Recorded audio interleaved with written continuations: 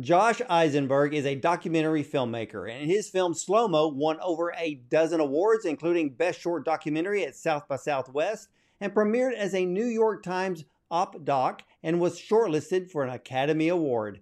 Now, his subsequent film, the Netflix original Resurface, won the jury prize at Tribeca and was nominated for an Emmy.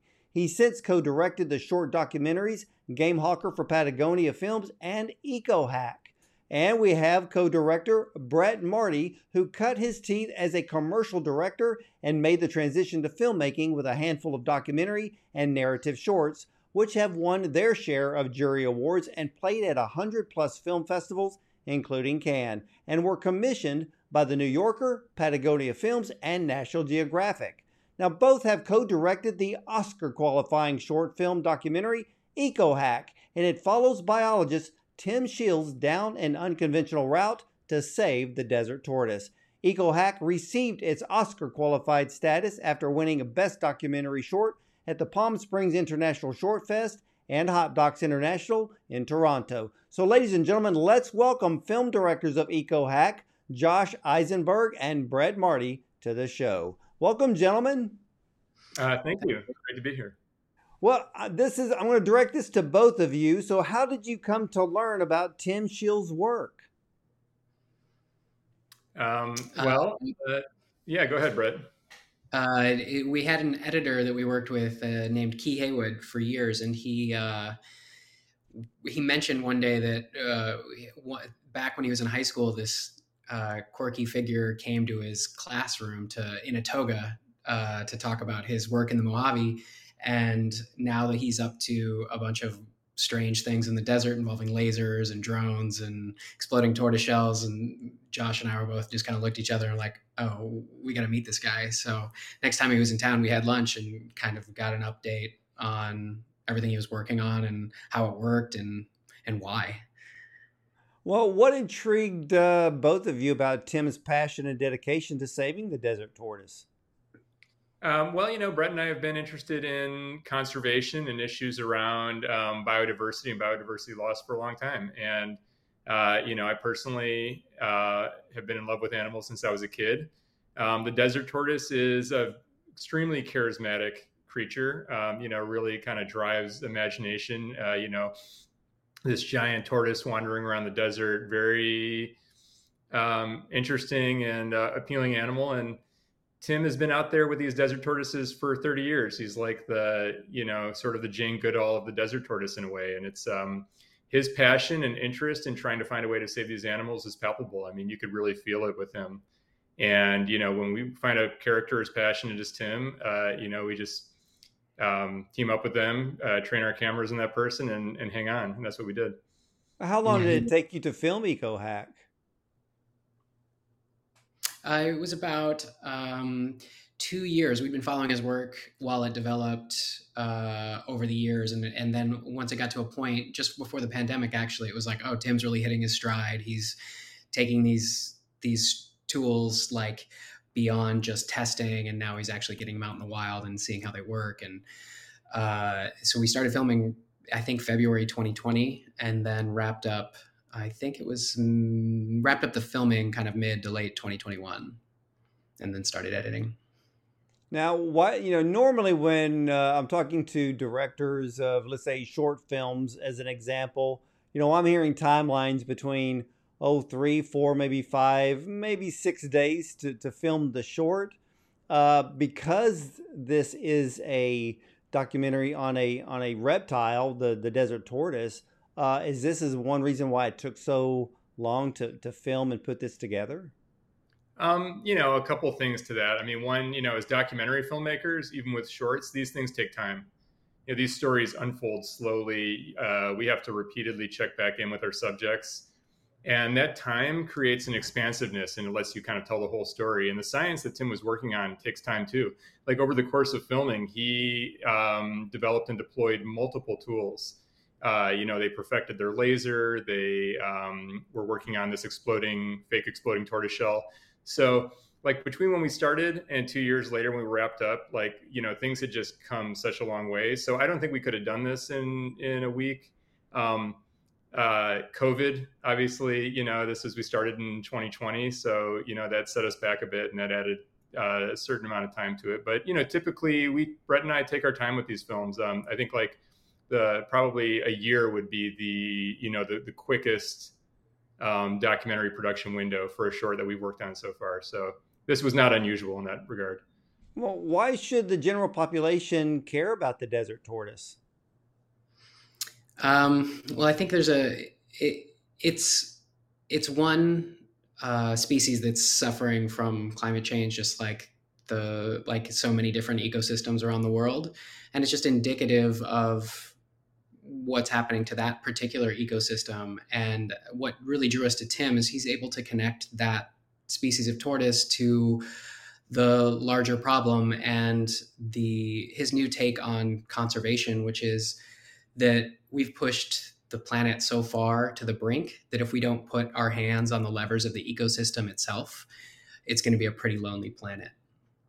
When I watched the film, I was intrigued because I love documentaries when it comes to nature and animal life. And in this case, a reptile that has an average lifespan between 30 to 50 years, where some desert tortoises have been known to live as long as 80 years, comparing that to the giant tortoise, which we know can live upwards to 200 plus years. And so I was very intrigued because normally in nature, there's just this normal life cycle. But with the desert tortoise, it seems like their life cycle has become extremely short because what is it, the overpopulation of the raven? That's right. I mean, the issue that the tortoises are facing right now, they face a lot of issues, but the issue that Tim is addressing in the film is this overpopulation of ravens. Now, as more and more people have moved to the Mojave Desert area, we're bringing with us, human populations are bringing with us fast food chains and dumpsters and even compost facilities and things that you think of as sort of being beneficial for the ecosystem. These are handouts for ravens. Ravens are smart. They get into the trash, they get into the compost, and their population has ballooned. So there've always been a few desert ravens out in the Mojave area, but like the amount of ravens out there is just astronomically larger than it has been over the last, number of decades. And for the ravens, as Tim says, these tortoises, the baby tortoises are caviar. They're an easy snack. We think of tortoises as being these, armored creatures in these shells, but that really doesn't happen until the tortoises are 5 to 10 years old. So the young juvenile tortoises are just an easy snack for ravens, and they've decimated the population. The population was already in trouble, and the ravens have really taken a major bite, pardon the pun, out of the tortoise population there. So that's the challenge that Tim is dealing with right now. And he felt like the ravens were a place where he could really make a difference. They were a threat that was manageable, unlike something like, say, climate change, where, how much can one person do out there? So he could deal with the ravens, and that's what the film's about. I was intrigued because of the methods he was using, and like in a raven nest, you see 3, maybe 4 eggs. But when it comes to the desert tortoise, what is the number of eggs from that type of species at one given time? Is it just a couple or is it 10? That's a great question. I think there's not that many that come per clutch for a tortoise. And the issue, and it goes to the question you asked about the population and lifespan, is there are plenty of old tortoises that can survive the attack of a raven. Well, the ones that have survived their own pandemic decades ago and just the harsh conditions and more human traffic. But the babies aren't living long enough to be actually get to a mature age to reproduce. So I think while a tortoise will lay, a 1 or 2 clutches a season, I believe, not that many of them, if any, make it to maturity. I noticed that in the documentary, is Tim actually raising the baby desert tortoise? And do they actually, I guess, keep them on hand maybe for 5 to 10 years so the shell is hardened enough to withstand an attack by a raven before they let them off into the wild? No, that's a great question. Tim himself is not raising baby tortoises, but Tim is partnering with people who are, and that is sort of the vanguard. That's going to be the next iteration of tortoise conservation, is maybe hand raising these tortoises till they're 5 years or even 10 years old, and then releasing them in habitat that's been protected. So I don't think that's happening at scale yet, but if we want to save these creatures, and this, that's all to say too. I think there's some people hear about this kind of stuff and they think, well, we're intervening in nature. We need to let natural courses to, happen in their own way. And, there's something unnatural about raising tortoises and releasing them in the wild. But as we mentioned, humans have already intervened in nature in the wrong way. So we've sent things off track. As nature would have it, we wouldn't have hundreds of thousands of people living out in the Mojave area, but we do. So given that, raising baby tortoises and releasing them into the wild might be the only viable way to sort of deal with this. And of course, some of the things that Tim's doing with the ravens, with the lasers and the tortoiseshells are another approach, and they may need to work together to really save the species. How long did it take both of you to realize the enormous undertaking that it requires just to save one species? Pretty quickly, honestly. You get out there, and one of the first things we did with him is he took us to a compost facility, and he's like, watch when I get out of my car and raise my arms. And these ravens are so smart that he just puts his arms up in the air and they just instantly take off. They didn't care about us, but they're so smart they recognized his face. And you just see basically the sky kind of getting blotted out by hundreds, if not thousands, of ravens. And it made me reflect, like, how can you even make a dent in something like this? Well, tell me about the teenager that's also in the film. He seems to be a bit of a genius. Yeah, Frank Curcio. I don't think he's a teenager anymore, although he was when he started off with Tim. He's still quite young. Yeah, he's a sort of a self-taught engineering whiz. I mean, Tim would, as Tim puts it, he would go to Frank with ideas. He'd say, hey, let's make a laser that can blast green light or red light at birds. Can we make a fake exploding tortoiseshell that's so realistic that it can fool this bird that's basically, almost as smart as a person in terms of identifying what a real or fake tortoiseshell would look like? And Frank would do it, and he'd figure out how to do it. He'd figure out how to 3D print this stuff. He would iterate over and over and over again. So, Tim's the idea guy. Frank is the in the lab, in the garage kind of person. And, what was fun about the film was that, it takes that kind of partnership. It's like the classic, James Bond and Q, as they put it, right? Or Batman and Alfred, or whoever it was who was making Batman's gizmos. I can't remember. So we kind of leaned into that, but that's really the dynamic that they have, though. Well, I was intrigued by the film with the fact that how smart the ravens are. They have a memory. They remember things. When it comes to the laser, let's use the green laser, for example. I was surprised about that.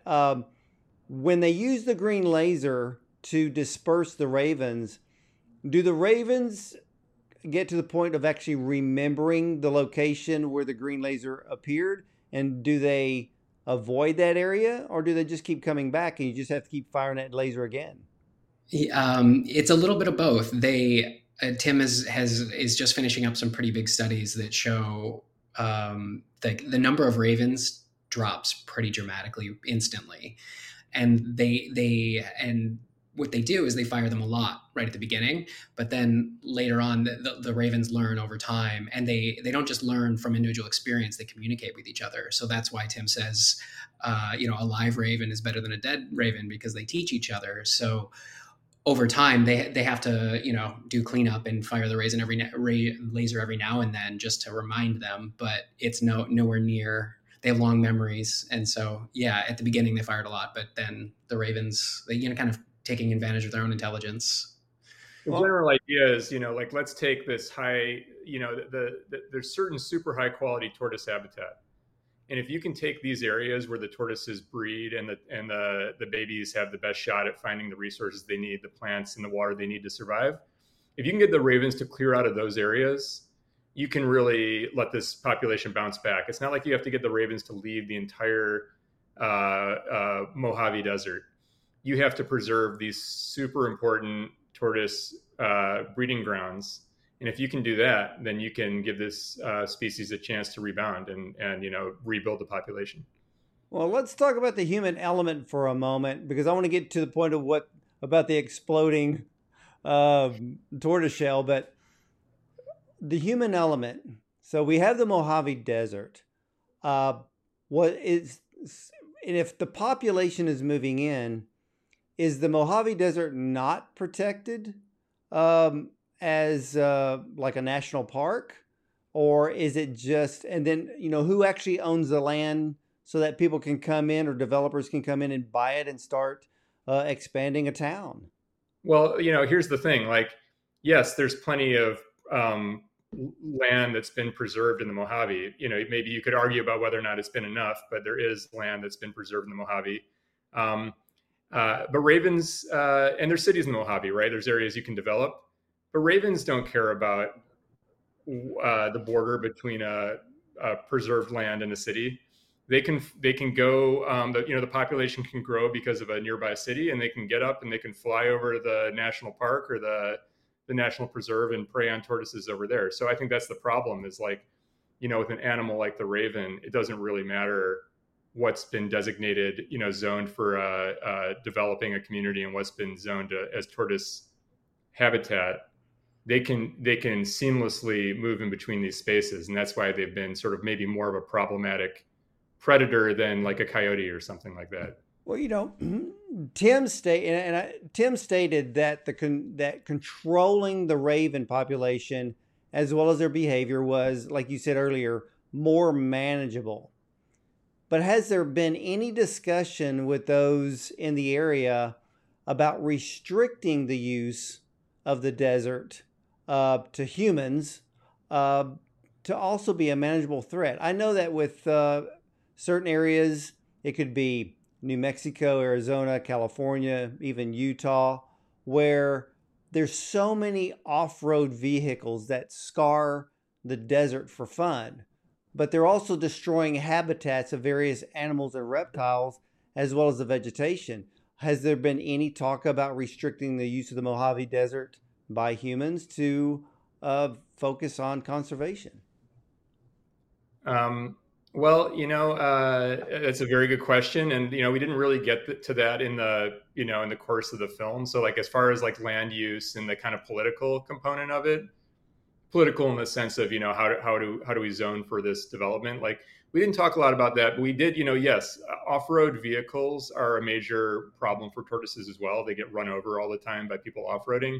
And, I think there's been a lot of attempts to restrict what areas of the desert you can ride your off-road vehicle in. But, unfortunately, there's people sort of do what they want to do out there. And it's not like there's a lot of law enforcement. So, that's been a persistent issue. But, there's only so much you can do with changing the rules. I'm sure that's something that's sort of an ongoing, I'm sure there's ongoing attempts to protect this land from off-road vehicles. But, I think Tim looked at the landscape of different opportunities to help the tortoise, and he sort of picked the one that he felt like he could have the greatest impact on, as opposed to say, okay, I'm gonna lobby for land use change. I think he probably looked at that and said, you know what, that's like the bureaucracy and the challenges there are like, I'm not going to get anywhere with that. Yeah, so. I agree with that. Tell us something about those exploding tortoise shells. What are they actually using in the canisters? The chemical, I think, is called methylanthranilate, and it's literally grape soda flavoring. And for whatever reason, no one's quite sure, ravens and a lot of other birds just hate the smell of it. So it drives them nuts, and they stay away, like probably even more than the laser, just because of the horrible experience that they're having. So Tim's really trying to create like a patchwork of nightmare experiences out in the desert for them to keep them away from certain areas. Now, also, too, I noticed that they also created a way to stop ravens from hatching. What was the process that they were using? They have, it's called egg oiling. And, if you cover the eggs with oil, a certain kind of oil, the eggs don't hatch.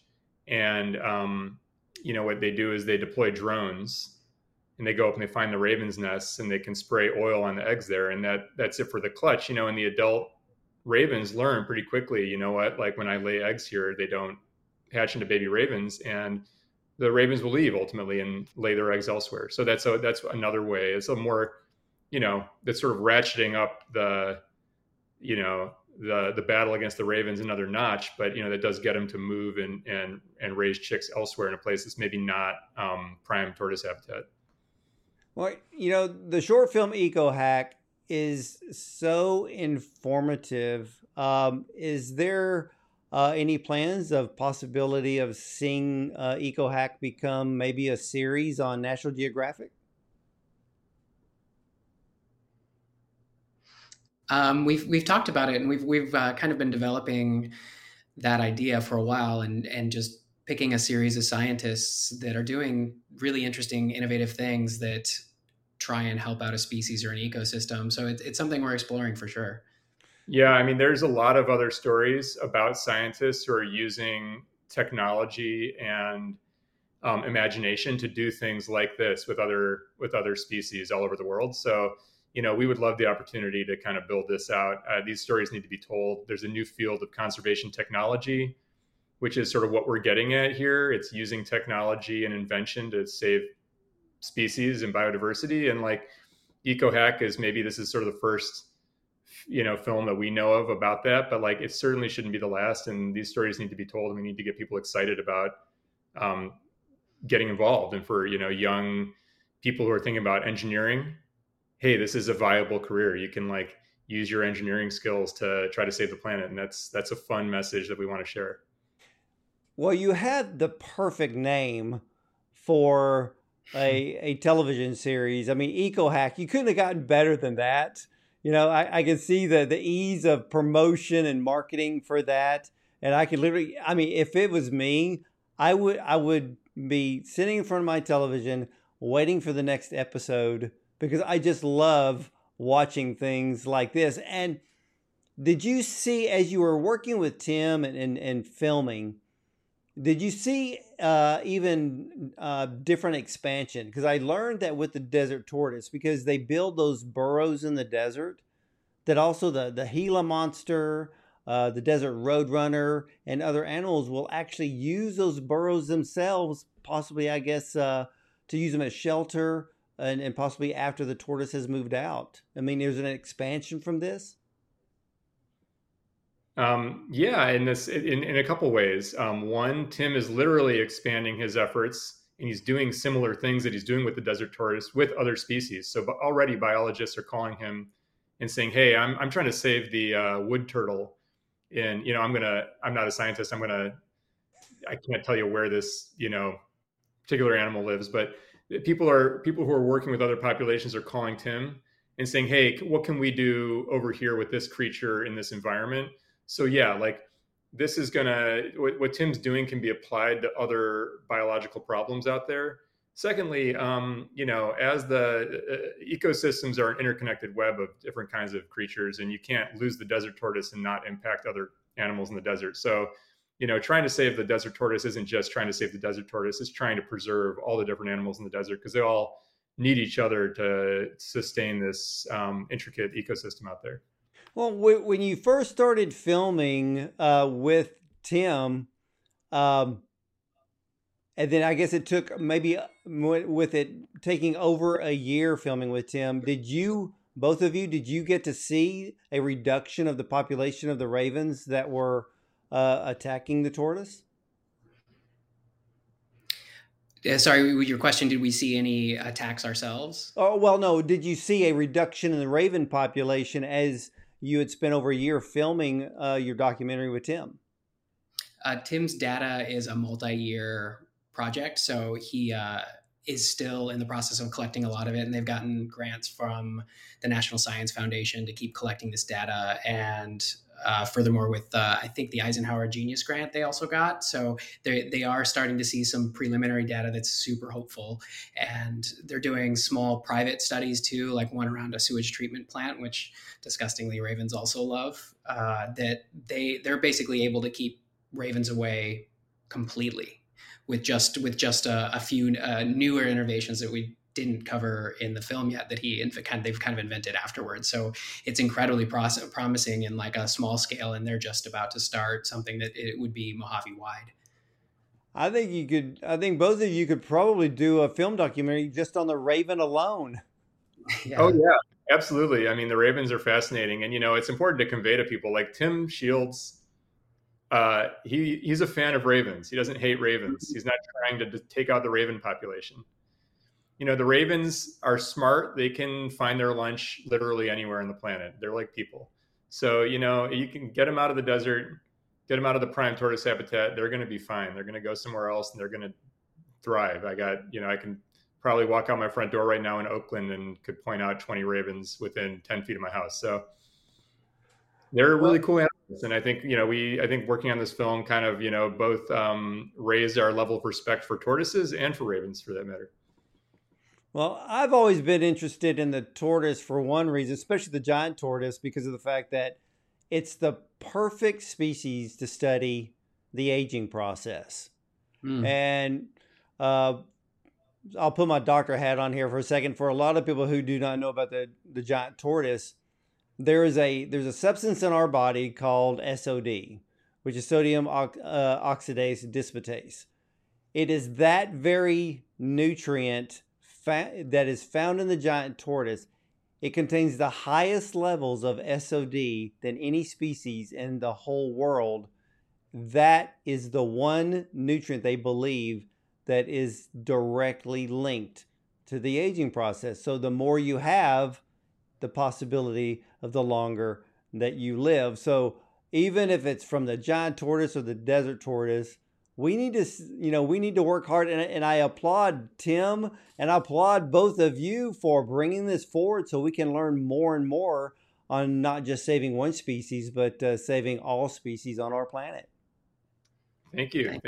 That's new information to us about the giant tortoise. That's really interesting. Yeah, it's fascinating. I've studied anti-aging my whole career, but for both of you, something even more exciting. What does it mean to the both of you to have the film Eco Hack be Oscar qualified?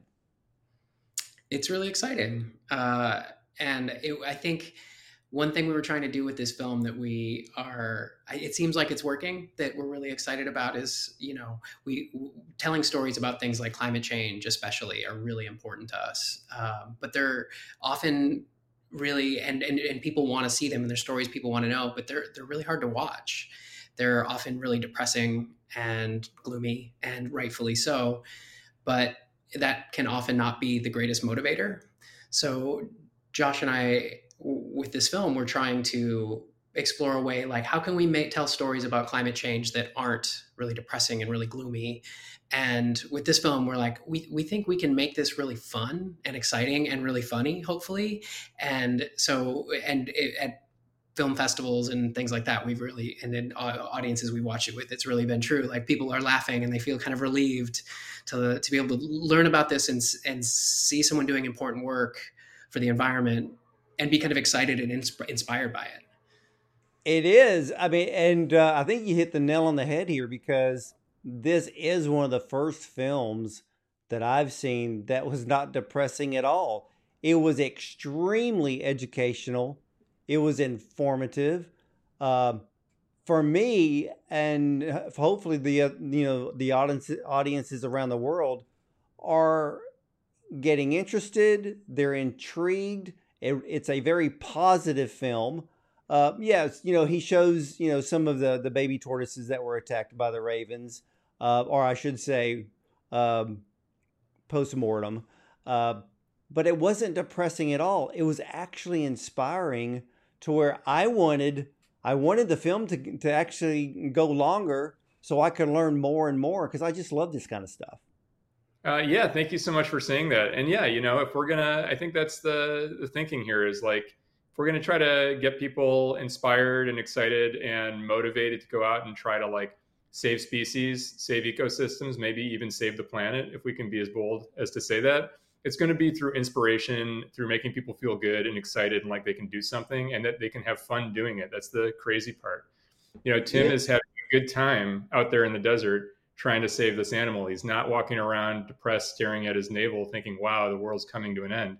And I think that's what lets him do what he does. That's his sort of secret sauce. And we want to share that with people and get people kind of thinking along those lines a little bit more.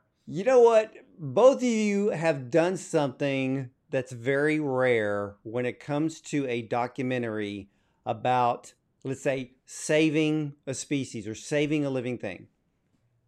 I personally get really, really tired of seeing protesters on the news. They're either destroying someone's museum or destroying whatever to get their point across.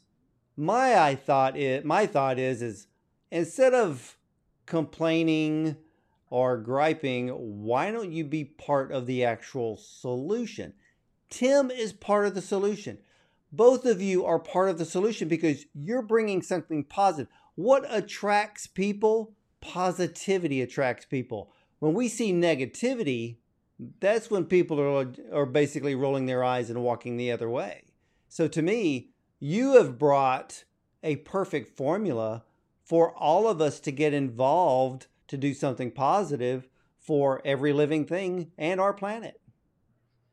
Yeah, thank you so much for saying that. I mean, I think, we can't, it's an open question as to the efficacy of the various different forms of trying to deal with this. So, without speaking directly to some of the, protests and all that, because there's a place for them in certain instances. I think for Brett and I, it's more fun for us to make films about the kinds of things that Tim is doing. It's exciting. It makes us feel inspired. And I think that's what we want to do. That's what I'd like to do with my time here, is spend it with people who are building solutions and then share those stories out with people and see if we can get other people thinking out of the box and kind of doing similar things. There's a lot of other smart people who are hopefully going to see this film and say, hey, you know what? I got an idea for another problem that nobody could solve. And it's going to take, this machine and this approach or whatever it is. So you never know what's going to happen. And that's a fun place to be. Well, do either one of you have a particular type of animal or species that you would love to do a documentary about?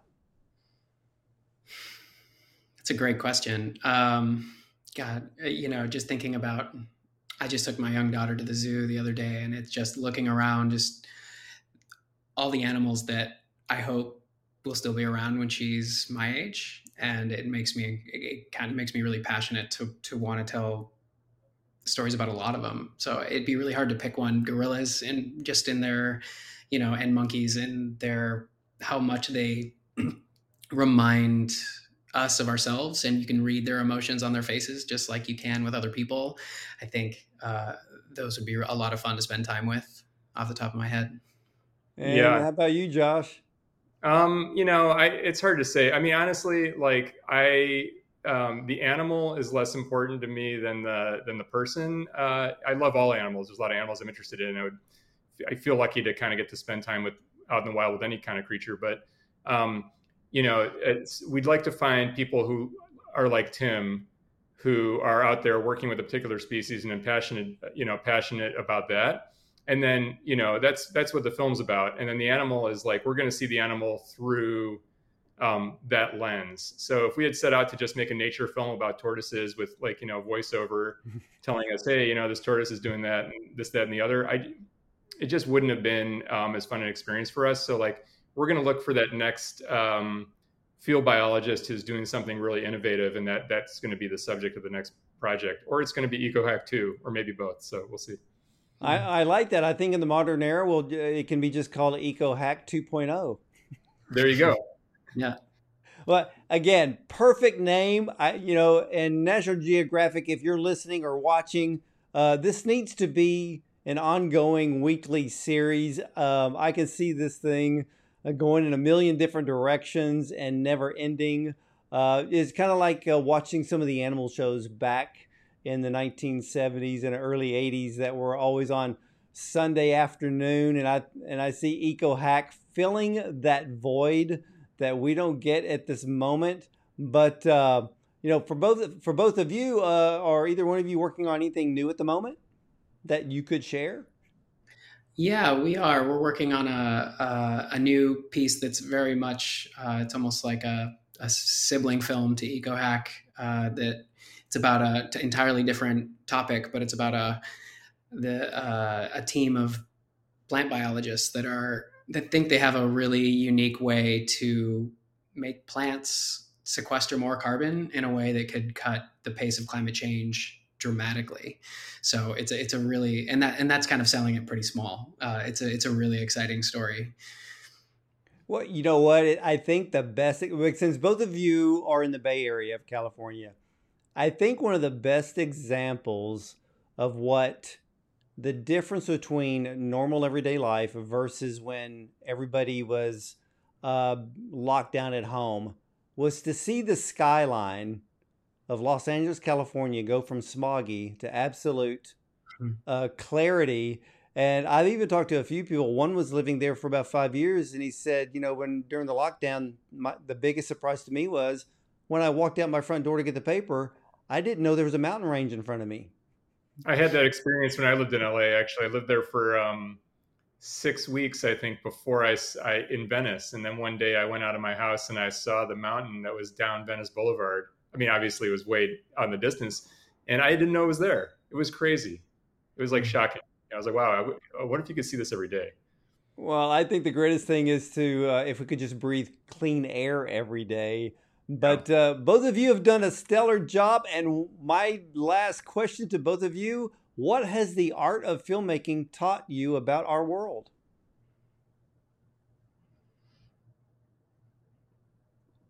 Well, I can jump in with an idea. I'll let Brett marinate on his in it. But for me, documentary filmmaking specifically, and the way that we've approached it, I know it's a cliche to say, like one person has the power to, affect the world. And I think, right now with as much going on in the world as we see, it's like, it's really hard to believe that. It's like, come on, there's so much going on. How can one person make a difference? That idea has been reaffirmed over and over and over again in the films we've worked on. We've either made projects about one person who has made a major impact, or we've seen that through the process of making the film, you kind of hope that the film's going to get out into the world and affect real change in some capacity. Sometimes that change comes from that one person who sees it, and it makes them say, hey, you know what, I'm going to do this differently. And suddenly it's like the butterfly effect. And, I feel almost cheesy saying it, but like I have literally seen the ramifications of that. So if the filmmaking process has really been a reminder of just the power, you never know what the impact of whatever it is you want to do is going to be. And so it's worth doing. And sometimes it can be a lot bigger than you would have imagined. Yeah, that's a pretty profound answer. So I'll give something smaller, which is working on documentary has it's been a really great learning experience just personally, like figuring out more things about how the human brain works, like what Josh was talking about, where, a story about a topic about tortoises isn't nearly as interesting to people, to humans, as it is when there's a person that you follow, an interesting character, and when we can attach our empathy to them, and we can get excited about what they're excited about and attach to their passions. So it's really like, from the big to the small, it really feels like there's a lot that learning on an individual basis from person to person that I can learn, but also just so much about humans in general and how we work and how we think, and ways to get stories across to people in ways that matter and is meaningful. Well, both of you are very powerful filmmakers, and I congratulate you on EcoHack. To learn more about Tim Shield's work, go to hardshellslab.com. An EcoHack short film documentary is definitely worth every minute, and I personally love the film. We need to learn and understand that what our planet is experiencing and how we can help it in some way. Now, Tim Shield's work expands beyond the tortoise. It actually expands to the Gila monster, the desert roadrunner, the desert owls, as these creatures Okay, take two.